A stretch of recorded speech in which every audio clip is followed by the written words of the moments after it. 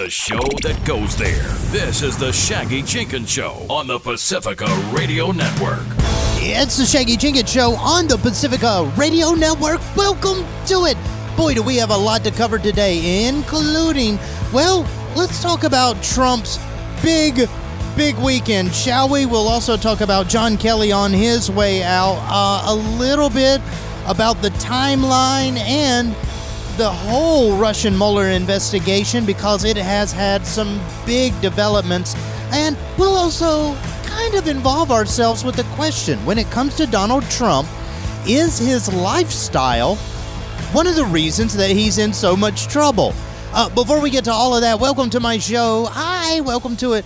My name's Shaggy Jenkins. I am a critical thinker, problem solver, guy just left of normal insane, but always centered in common sense, and found at the lovely website shaggyjenkins.com, or wherever fine social media is served, at Shaggy Live. You can also support this show by going to Patreon and looking up for, Shaggy Jenkins Show, or, why not? Follow us on Spotify and give us a review there, as well as Stitcher. Just look for, once again, the show you're listening to, Shaggy Jenkins Show.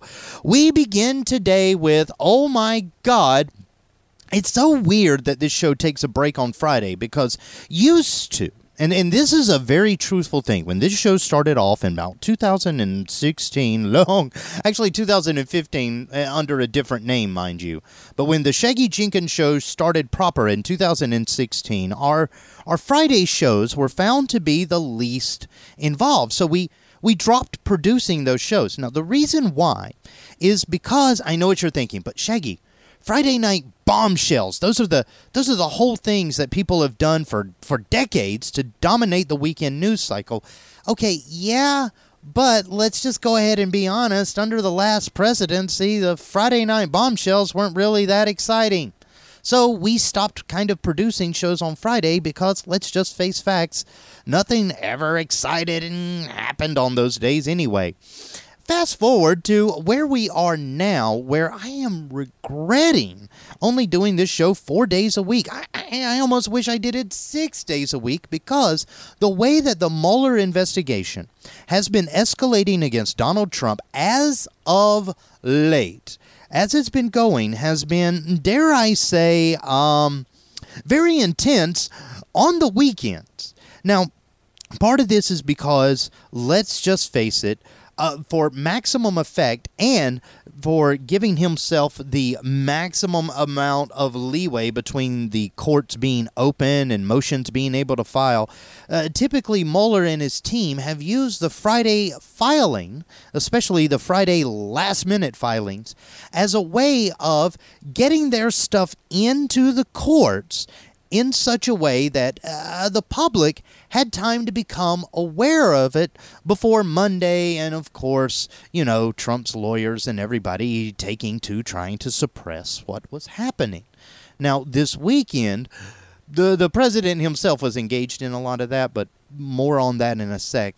But this weekend, Mueller, and we've talked about this on the show before with correspondence, and as well as me explaining time and time again about Mueller's habit of using what's called the speaking indictment to get crimes to be further investigated, or to go ahead and set up a preliminary case for a case that has not yet been brought up. A speaking indictment basically is his way of filing under court papers suspicions, allegations, and actual clues and evidence supporting other people, other than the ones being prosecuted, other people in kind of other crimes or related to the exact same crime that he's indicting whoever he's working for.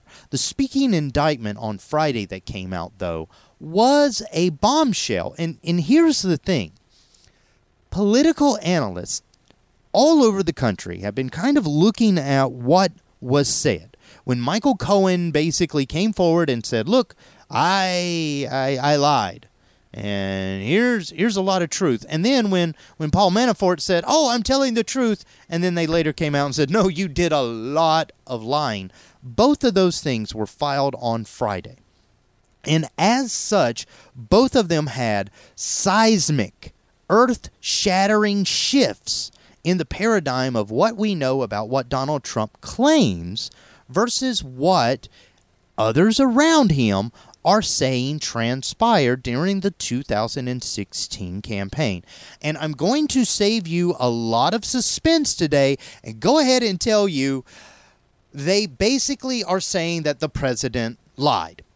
Okay, he lied and he committed some crimes in the process of doing this lying. Okay? So that is, first and foremost, what Mueller's papers are saying. I could go through and pull out my handy-dandy copy of it and read through everything, but I'm just going to say that when it comes to Donald Trump's past narrative on the people that he's been involved with, the level that these people were involved with Russian nationals, and the level of interest that Russia actually had in the 2016 campaign for the benefit of the Trump camp, when it comes to Trump's narrative of these things, it has always been one of, I have no idea what you're talking about. None of that stuff is happening. No. You know, there is no collusion, there is no collusion, there is no collusion. And even on this weekend, when Trump took to his Twitter account to attack Mueller, attack everything about everything that we're knowing and reality itself, Donald Trump once again pointed out, and it was mirrored by Rudy Giuliani, that, we think that this shows clearly that Michael Cohen was the guilty one. And then people around Trump are the guilty one. But once again, no collusion, and Trump is free. You see, that's the problem. And this is a problem that goes back to another bygone era in American political scandals. It has to do with Richard Nixon and Watergate. Oh, God, here we go again. I know what you're thinking. You're tired of hearing about Watergate and Donald Trump, but okay, look, I'm just going to say this in a very point-blank way. The only reason that we keep referencing Watergate when we're talking about Donald Trump today is because Nixon was the only other crappy president in America's history that ever tried to do anything on such a scale that we have a precedent for, okay? That doesn't mean that other presidents haven't tried to do other shady kind of BS, but on record in our country, America has been very fortunate that when it comes to despotic or tyrannical type of leaders, we have a horrible deficit in examples to pull from, okay? So if you're wondering why ad nauseum people keep talking about Watergate and Richard Nixon, is because, face it, America has been, when it comes to world leaders and our country's leaders especially, extremely lucky. Extremely lucky. And that's what makes the case of what Richard Nixon and Donald Trump did and are doing, to the country in their aftermaths. There is a little bit of analysis that we need to kind of look into, okay? Because, see, here's the thing. With this weekend and all of the stuff that Mueller put out, Donald Trump is trying to say that, hey, this proves once and for all it was these guys and not me. But back in the Watergate scandal, when it came time for prosecutors to start going after the plumbers, the fixers, the cleaning men, you know, that whole crew that was actually breaking into the Democratic headquarters, well, when it came time to go after them, in their findings and in their reports, and especially in their final filings, prosecutors were very careful about making sure that they put in a speaking indictment as far as a tie to someone outside of these two cases. That someone outside was not identified by name in these filings, but, okay, I'm going to spoil this surprise for you. That someone turned out to be Richard Nixon. Now, I know legal scholars have been going on and on and on this weekend ad nauseum about whether or not a sitting president can be indicted, and to which I say, I'm just a humble show host, but I'm going to say, hopefully, I mean, surely in our Constitution somewhere the framers thought at one moment, probably during one of those rare moments of sobriety that was going around at our founding fathers' time. Yes, most of our country was founded off of drunk people. But in one of those rare moments of sobriety, I'm sure someone somewhere must have written some corner of the Constitution that says, oh, by the way, if the president is being blatantly against the interest of the country, we should be able to remove him. Wait a minute, that is in there.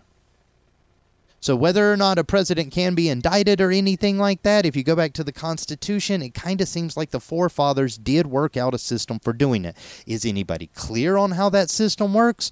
Of course not.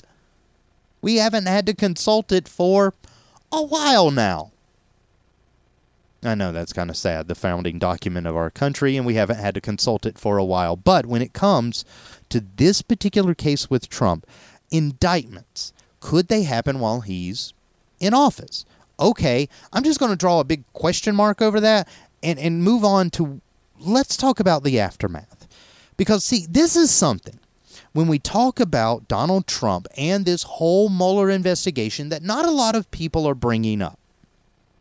It started to come out in the news media this weekend, but I don't think that it got brought up in such a way that you can understand simply. Okay, here's the deal. If you do something bad and you're not caught for a while, if you don't get caught for a long enough while, there is a thing in our law called a statute of limitations, okay? And basically what that means is that so much time has passed from the crime happening to where we are now that going back and trying to punish you for it or trying to prosecute for it would be costly, expensive, ill-advised, would have just negative. Everybody could just be in different points of their entire lives and we can move on.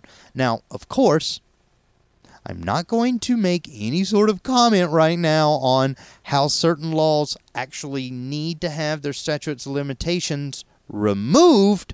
I'm not going to bring that up just yet, okay? No. Instead, let's just talk about it as it flatly is, okay? Here's the deal. When it comes to these limitations, okay? When it comes to these limitations, some are short. And when it comes to the things that Donald Trump is being accused of committing, as far as, defrauding the American electorate, colluding with a foreign government, campaign finance violations, obstruction of justice, as far as those things are concerned, right? As far as those things are concerned, when it comes to Donald Trump, let's just go ahead and say, for sake of argument, that he's guilty of doing them, okay? But he's still in office. And this whole argument of whether or not he can be indicted while in office is so convoluted. Let's say that people say, okay, the president maybe can, maybe can't be indicted, but we don't want to try because it's going to set up a very big and real constitutional crisis in the United States that could really tear the democracy apart. So we're going to kind of rest on things. If Donald Trump, during his upcoming 2020 elections, and he's already signaling that he's going to run again, if Donald Trump were to win a re-election, some of those time limits we were talking about, statutes of limitations, those things right there, they would have elapsed. And even if you can't indict a sitting president, there's a very real possibility that Donald Trump can be indicted once he is out of office, depending on how long he spends in office. You see, what I'm saying is that by the time Donald Trump were to serve a second term as president, and if, let's say, he was able to keep up the chaos that he's kept up for the past 2 years, and nothing were to be done to impeach him or remove him from office, therefore instilling Pence bot as our ruler and overlord. Oh, God help us all. But we will deal with that when our country is dealing with that. We've got way too much stuff going on now with this.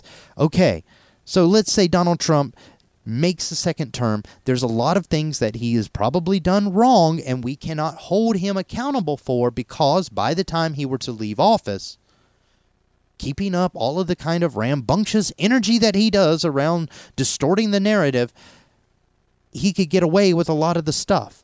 But, and this is something to consider, okay? This is something very heavy to consider. Let's say that Donald Trump and Rudy Giuliani and Senate Republicans are so good at keeping this thing tied up, whether or not the president colluded, whether or not that defrauded the American election process, whether or not we should have, I don't know, maybe some new laws drawn up about how foreign governments and online entities function as far as presidential campaign. It's just a suggestion is all I'm saying, okay? Maybe it's time that we rethink things going forward. But here's the deal. If you're somebody that's like, I want justice, I want Trump, and I want him prosecuted, you have to make sure that he doesn't have a second term. Because as much as we fight about whether or not you can indict a sitting president, which, once again, I kind of think the forefathers wrote this in the Constitution somewhere. I think that they were pretty much looking at, hey, we just got away from some people that we didn't agree with. What happens if they try to take over here? We should have a system for removing them. I'm just saying the Constitution's worked for a while. Republicans always defend it. Why not go back to it and see what it says now? But they won't do that, okay? So let's say that you're somebody that you're just like, I demand justice for America, and I want Donald Trump to serve time or to pay some sort of consequence for clearly what is being shown. As far as Mueller's investigation is concerned, peeling back of the onion layers, and each one of them is more colluded with foreign government and Russian interest than the last. It is like the worst kind of onion you peel back, whereas each layer getting closer to the center is more rotted than the last. Ugh. It's a horrible, horrible scenario that we're in. But unless Donald Trump is stopped from being reelected, there's a good chance that he could be in office and hold sway and power long enough so that a lot of the stuff that he's possibly and allegedly involved with, he will get away from. So this is something to write down in your calendar right now. If you're somebody that just wants to see justice served and wants to make sure that this argument of whether or not we can, indict a sitting president, you really want that argument to be over? Make him not a sitting president. The laws would change. Now, of course, there is a real possibility that Donald Trump could resign from office and have Mike Pence pardon him. This is something that is, well, in a lot of people's minds when we bring up Watergate and the after effects on America versus what we're going through with this whole Trump-Russia investigation. There is a real possibility, and we've seen it time and time again with this dangling of the pardon carrot in front of Paul Manafort. The White House is very quick. Republicans, specifically Republicans, are very, very quick to forgive their own kind for doing atrocious things. And the reason why they are able to do that and to get away with it is because they keep changing the laws to allow them to have the power to kind of sidestep Democrats when things aren't going so rosy on the Republicans. Well, it's that kind of a habit that's making a lot of people saying, okay, Mike Pence is obviously going to follow that playbook. If he becomes president, if Donald Trump is impeached or resigned, there's a real possibility that Pence will pardon him. Okay, that's all well and good. However, you're forgetting something. You see, when Mueller's investigation set to find out any and all ties between Trump and Russia, this was done a little bit more clever than a lot of the news media is letting you know. Okay, there's two types of ways of tearing empires down, okay?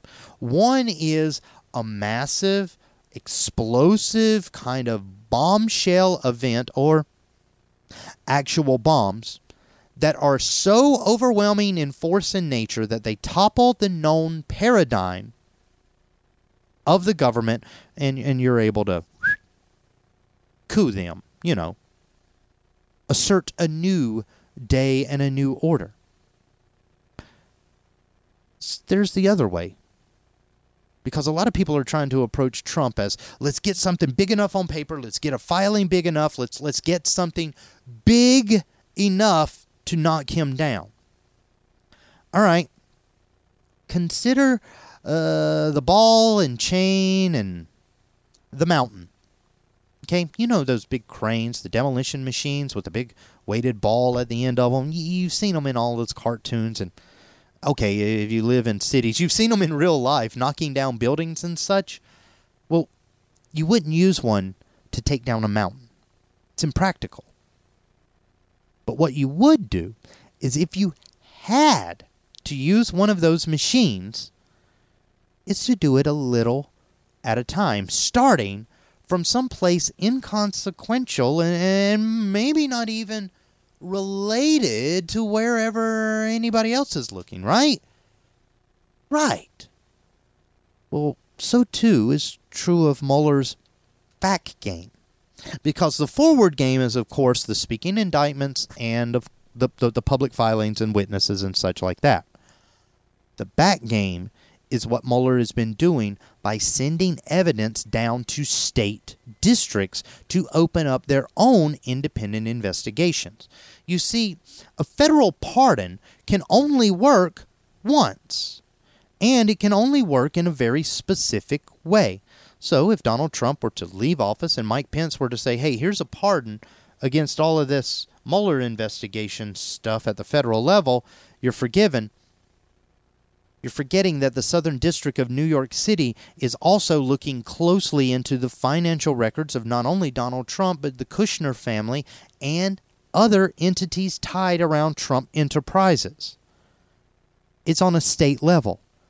Pence's pardon wouldn't change any part of the state case moving forward, nor, if new evidence were to come up in a new case against Donald Trump, would that pardon necessarily cover him then? Because, like I said, a pardon is very specific. But this is something that we have to bring up.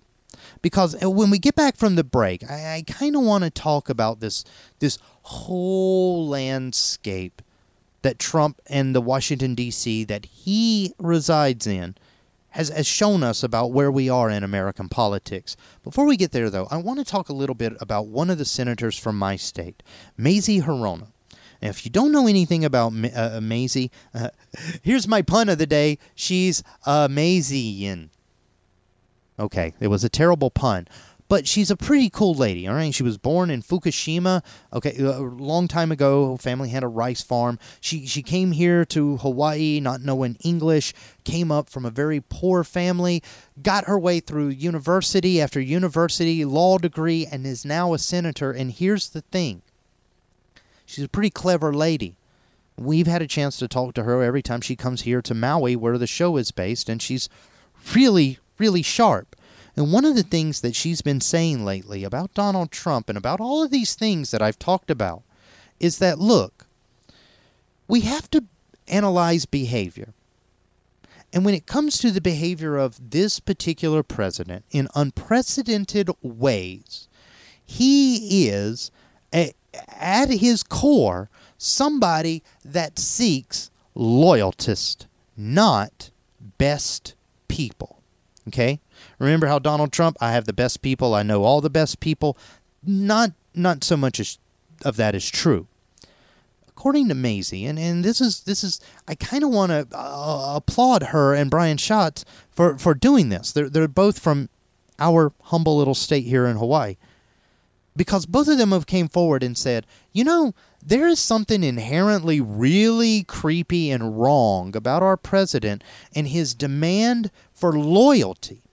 And when we start to see public appointments put forward, like the whole Matt Whitaker debacle, this whole thing about getting another new attorney general by the name of William Barr, who served under George H.W. Bush, who has publicly went on record and said that he thinks the Mueller investigation is a witch hunt and a waste of time. Not saying I'm going to uphold the rule of law, which is what you would want an attorney general to say. With all this stuff happening, I have to say that Maisie is right, because it seems like Donald Trump only appoints and promotes people from a culture of loyalty to him. And this is going to create a very interesting scenario, because when we get back from the break, I want to bring up something very simple to you and very straightforward. Is this habit of Trump with these loyalists and wanting these people around him that are blind to reality but really keen on his narrative, has this actually been doing something terrible to Donald Trump himself? And could we actually blame a lot of the problems that he finds himself in on this behavior? Plus, we'll analyze a little bit about Michael Cohen. Is his threat truly over for the Trump White House? All of that is coming up and more. It's the Shaggy Jenkins Show.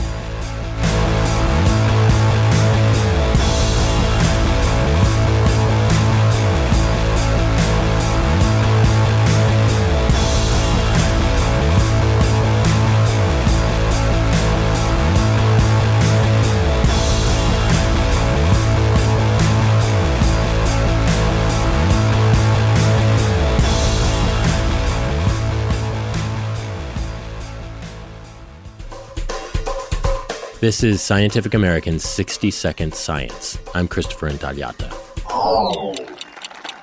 As all of you know, today we are keeping faith with the future.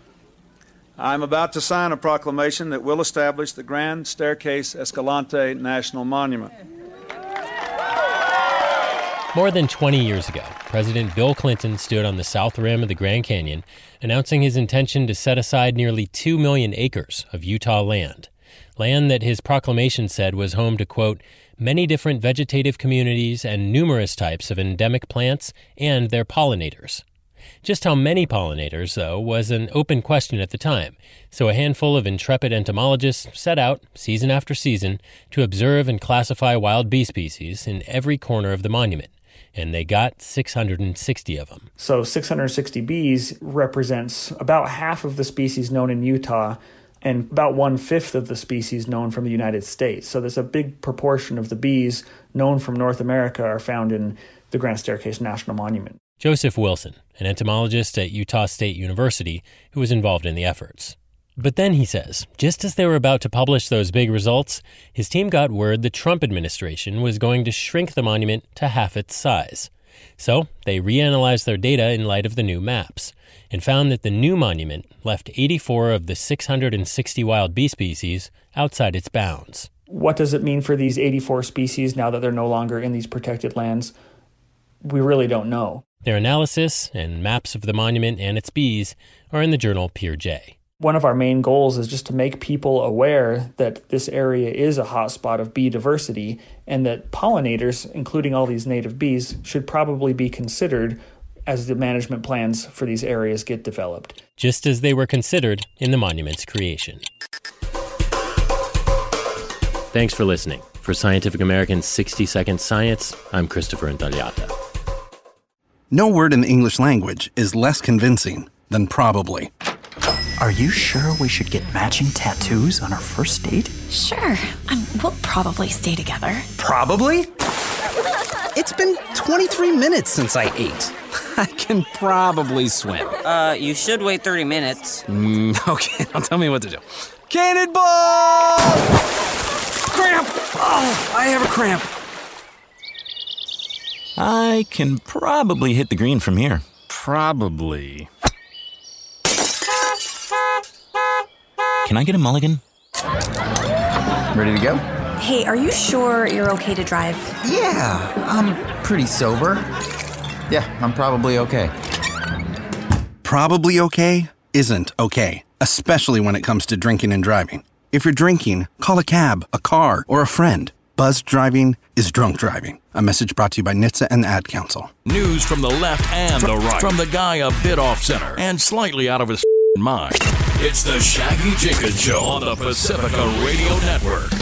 Yeah, it's the Shaggy Jenkins Show on the Pacifica Radio Network. Welcome back to it. Oh my God, if you've missed any of the first part of the show, don't be afraid to subscribe to us on Spotify or Stitcher. You can also, why not, find us on Patreon, become one of our members, and get some cool stuff for doing that.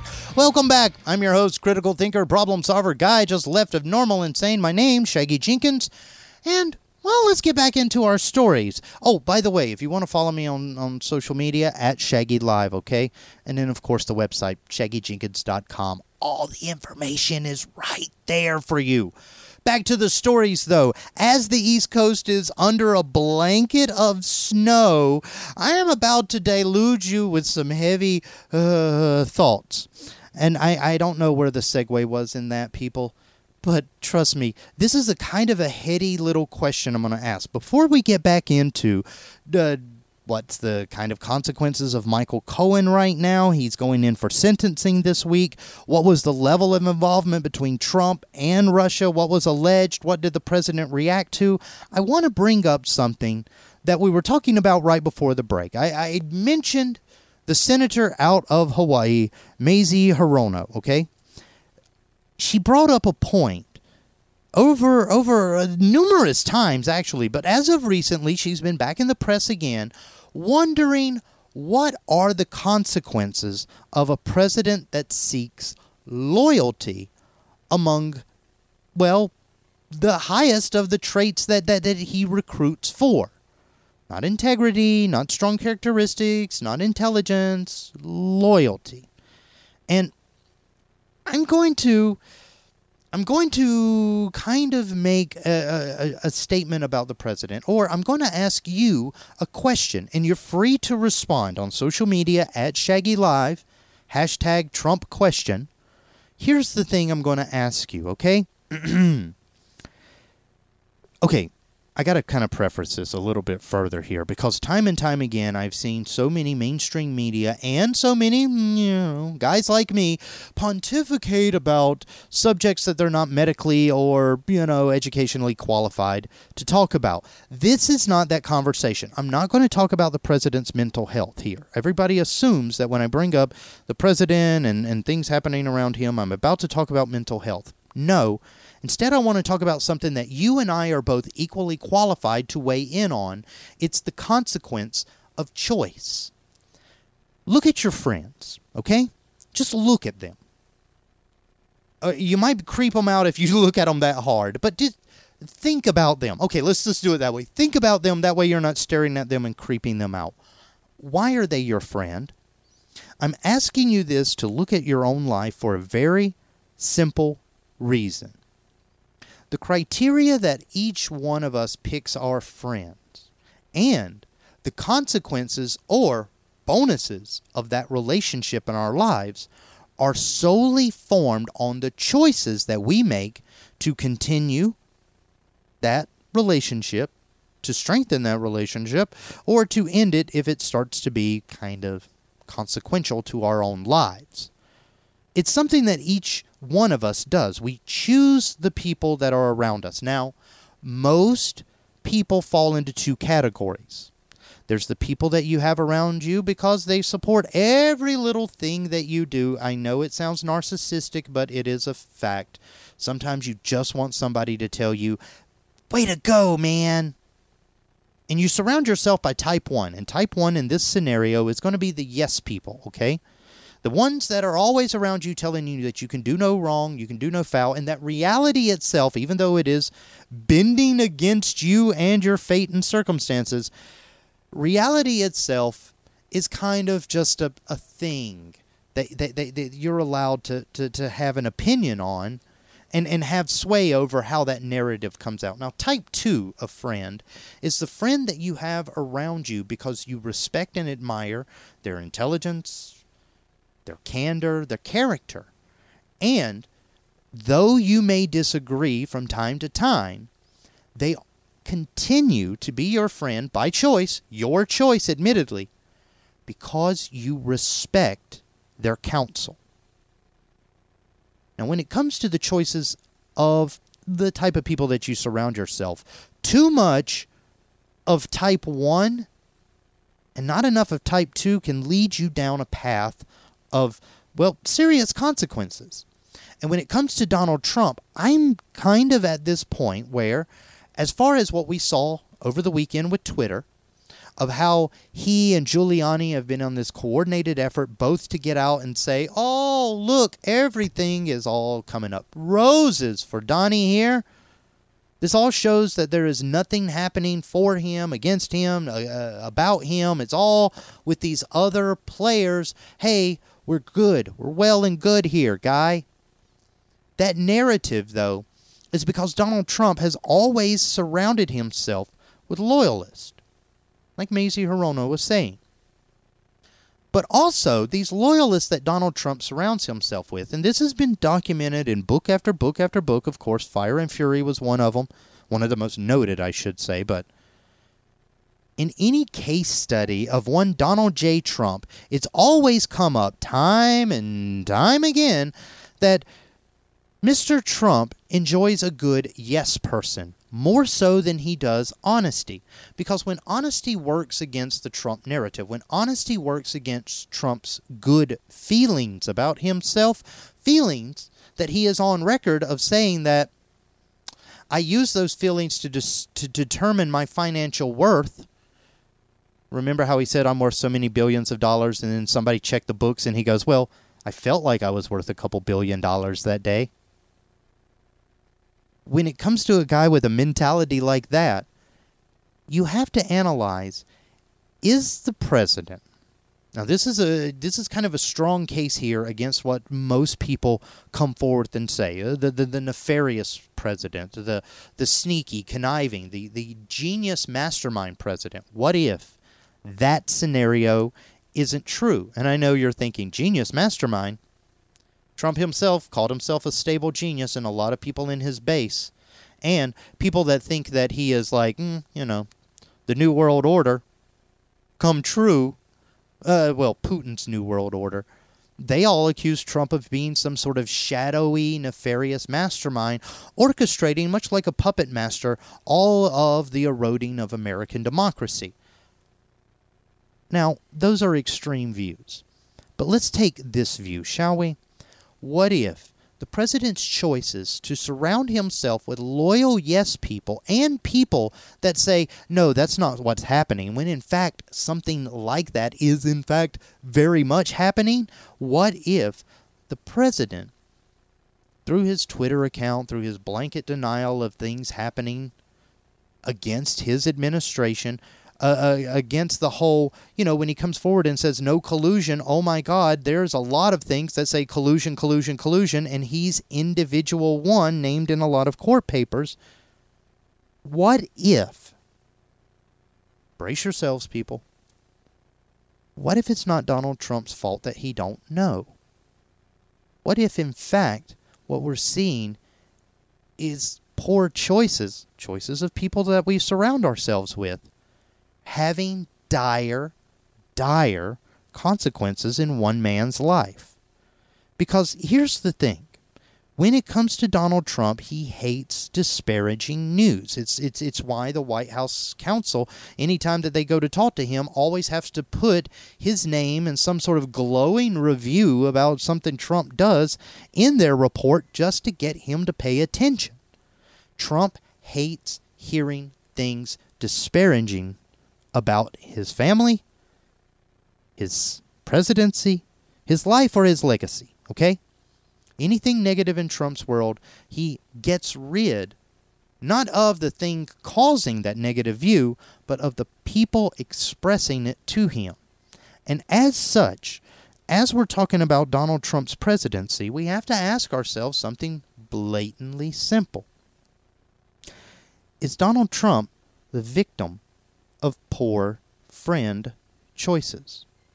Poor inner circle choices. People that he has surrounded himself that have become so sycophantic in their approach to how they talk to him that he has no concept of the things happening around him and therefore acts in the reality that he's being presented by through these filters. Because a lot of people, when they're like, oh, here's Donald Trump once again obstructing justice and doing this, that, and the other online, what if, big what if here, what if he doesn't know? What if he's being told, no, that's not what you're doing? So much so, because Trump loves to believe these types of people, what if our entire presidency under 45 fell apart for one and only one reason?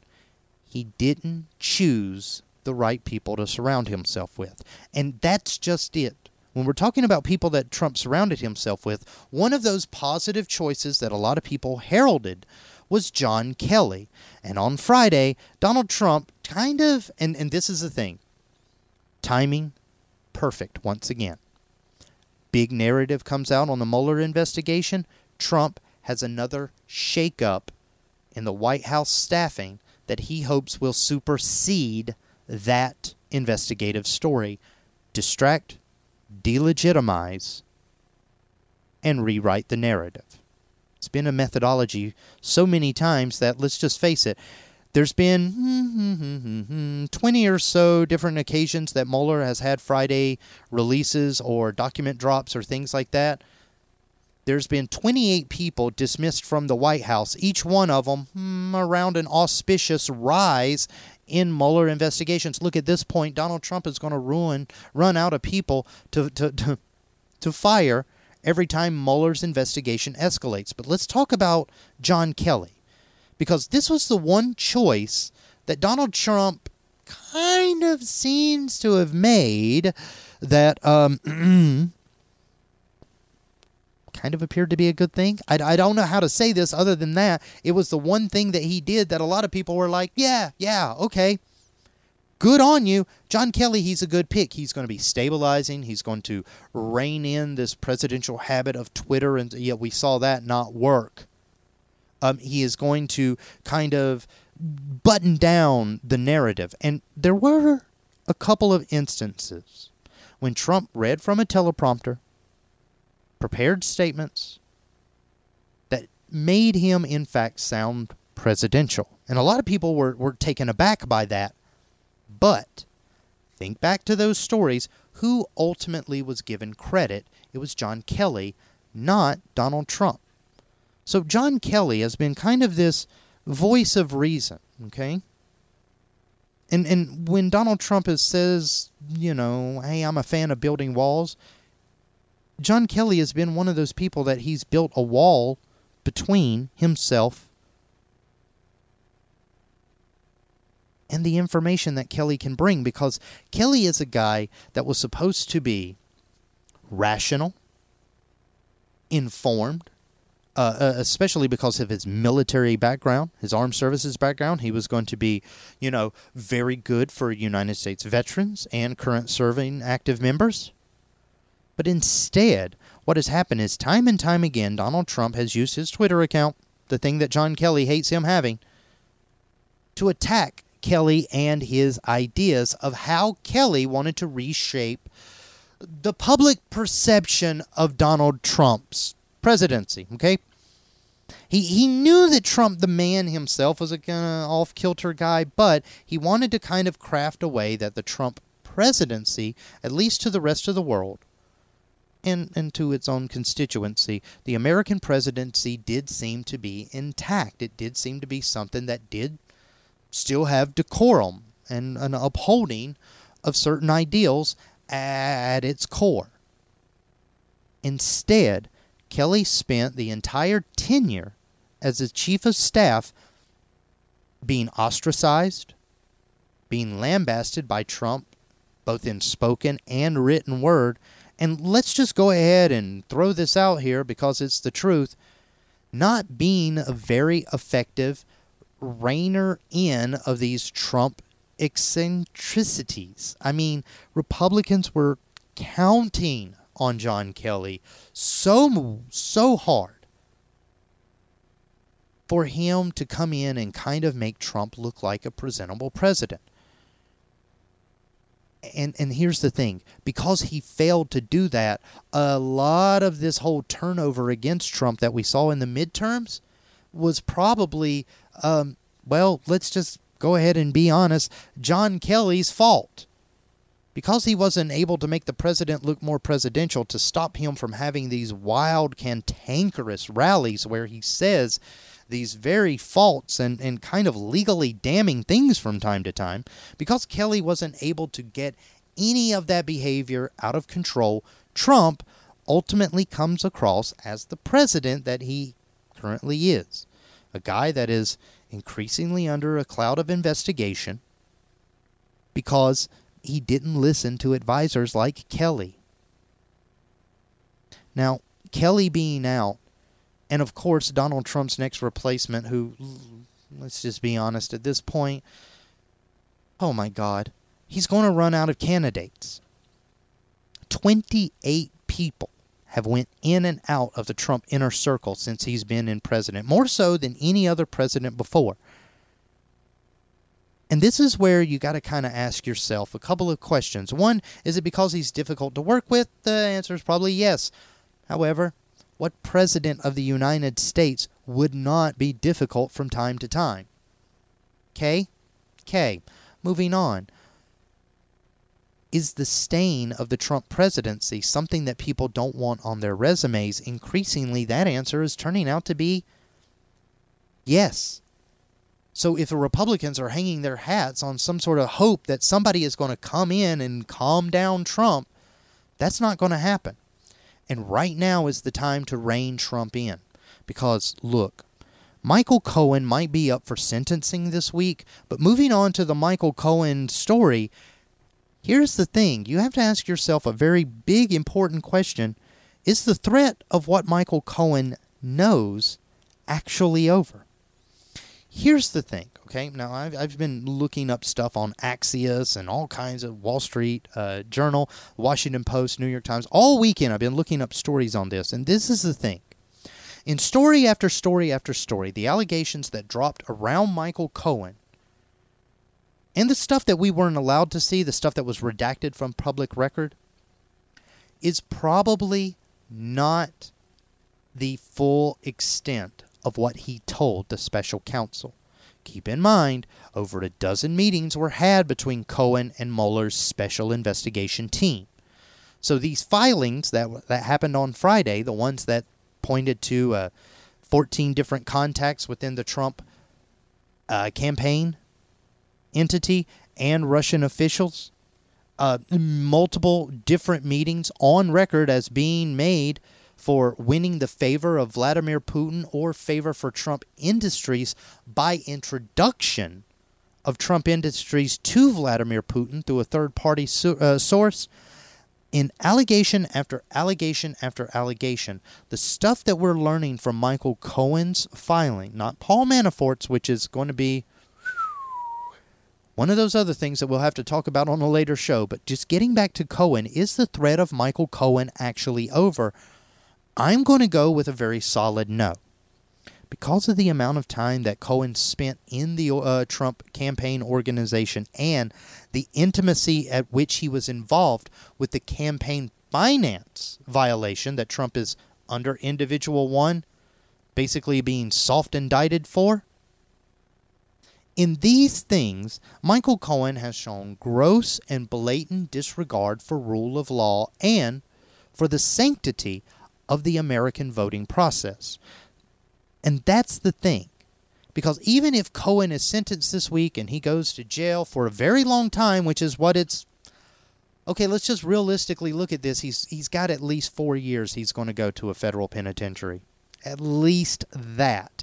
No matter the glowing review from the special counsel about his level of cooperation, the things that he did were very much a terrible and horrendous violation of a lot of the core American ideals when it comes to the sanctity of the vote. But what Cohen did was in clear violation of good, upstanding behavior when it comes from a campaign side. He's saying that, yeah, there were several officials. There was Kolesniak, Ryabkov, Dvorsky. There was a bunch of not only just official representatives, which, by the way, had ties to good old KGB, now known as FSB. FSB, when KGB has too bad of reputation. Not only were these people linked back to that, nefarious kind of a Russian intelligence organization, but time and time and time again, they're on record, even through some of their own admittance back in Russia media and among their fellow Russians, they were here in America fishing for a way to get Donald Trump into the presidency so that they could get more favorable treatment on a couple of acts that were holding them up from their expansion plans that they want to do. Now, Donald Trump had time and time again, past the point of January 2016, said that he had no involvement, no business, no nothing with Russians. Michael Cohen's filings say, no. There was a project on the books that we were trying to get pushed through a third-party representative that had reached out to the Trump campaign. We were trying to do a multi-million-dollar affordable housing project in Moscow under the blessing of one Vladimir Putin. That was happening all the way up through June 2016. And that's where the problem lies. Because Michael Cohen's testimony, or at least the testimony that we know so far, it's not a complete timeline. There's huge tracts of time that still nobody's talking about. So when the GOP this week are all going to be, and especially people like Rudy Giuliani and Donald Trump, they're going to be all kind of out in front of the press saying, it was Cohen, it wasn't us, he's going away, he's a bad man, can we just drop this already? They're going to be doing that. You know that, right? Me and you both understand that will be a thing, that's a narrative that's going to happen. Well, the failing of that narrative will be, okay, yeah, but who's individual one? And why does individual one and his campaign have all of these different points? 12 members of these 14 different contacts that you had, 12 of them were members of Russian intelligence and had close ties to Vladimir Putin himself. As good operatives of FSB. So when it comes to this whole kind of picture that we're learning about Donald Trump over the weekend, and what we're learning about the character of Michael Cohen, who basically right now is having one of those, I'm an angel now, I swear I never meant to do anything bad. Throw yourself on the mercy of this here cult. I do. Even though Michael Cohen is having one of those moments, let's not forget or lose sight of the fact that what is being brought forward is probably not the last that we're going to hear from that testimony given. And more so this weekend than any other weekend, two stories that we've been following ongoing have started to show signs of we need to go back this week and talk about them. One is, of course, of what do we actually know about this case? One, we know it's not a witch hunt. Because if so, witches are real, and that's a scarier world for all of us. It's not a witch hunt. Instead, now we're asking the questions, how far did it go? How deep did it go? How much awareness did the president have as a side player? And was he, in fact, a main player in these contacts? Oh, and since we're talking about Russia and stuff like that, let's just go ahead and talk about the FCC story that came out last week. You remember that whole net neutrality vote that didn't go well? And the FCC said, hey, we're going to take away net neutrality. Well, that was because they got a lot of votes that were pro breaking up net neutrality. Well, in findings over the weekend, the FCC basically came out and said, yeah, okay, a lot of those votes were probably Russian agents. A lot of those votes were probably, and when I say agents, I mean machines, bots, scripts, programs. Okay, not actual little men sitting down and going, I vote against net neutrality. Vote. Go back to website, hit the refresh. I vote against net neutrality. No, not that kind of an agent. If it's one agent, chances are there's like 2,000 to 3,000 accounts that they control at any one time. But now the FCC is coming out and said that the vote for and against net neutrality was also messed with by Russia. Guys, hey, we got to ask ourselves a question. How much more Russia can America stand? It's looking more and more evident that they messed with our presidential election, and let's just face facts, they messed with our net neutrality votes too. What else are they involved in? We may never know the full extent of it. Join me tomorrow when we get deeper into the stories with Ron. Until then, love you, mean it. Kate in, bye.